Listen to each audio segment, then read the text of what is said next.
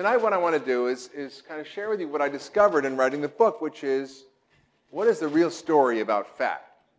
And I was agnostic when I went in. I wasn't having a particular point of view. I haven't spent my life defending a particular point of view that we should be low fat or high fat or anything. I want to know what the truth is, and I'm willing to sort of change my opinion. In fact, if you look at some of my earlier books, I say very different things than I say now because the science has evolved. But the science is kind of confusing because science is imperfect. When I graduated from medical school, I thought, if you did a study, that was it. That was science, and it was perfect, and there was, no controversy. But the truth is, who funds the study? How was it designed?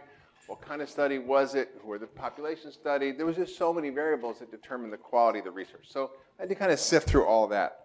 So Oscar Wilde said, the truth is rarely pure and never simple. And I think that's no more true than with fat. So we're going to talk about how we got in this big fat mess. We're all confused, and we're all fat and sick.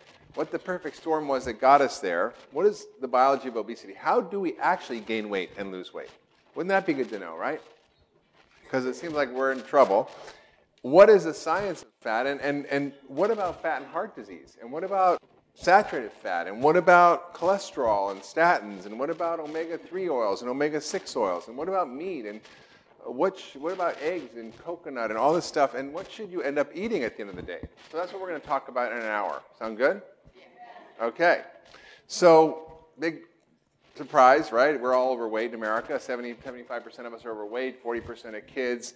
I call this the United States of diabesity, which is this spectrum of pre-diabetes all the way to type 2 diabetes. It's a little bit of belly fat that actually is driving so much of the problem of heart disease.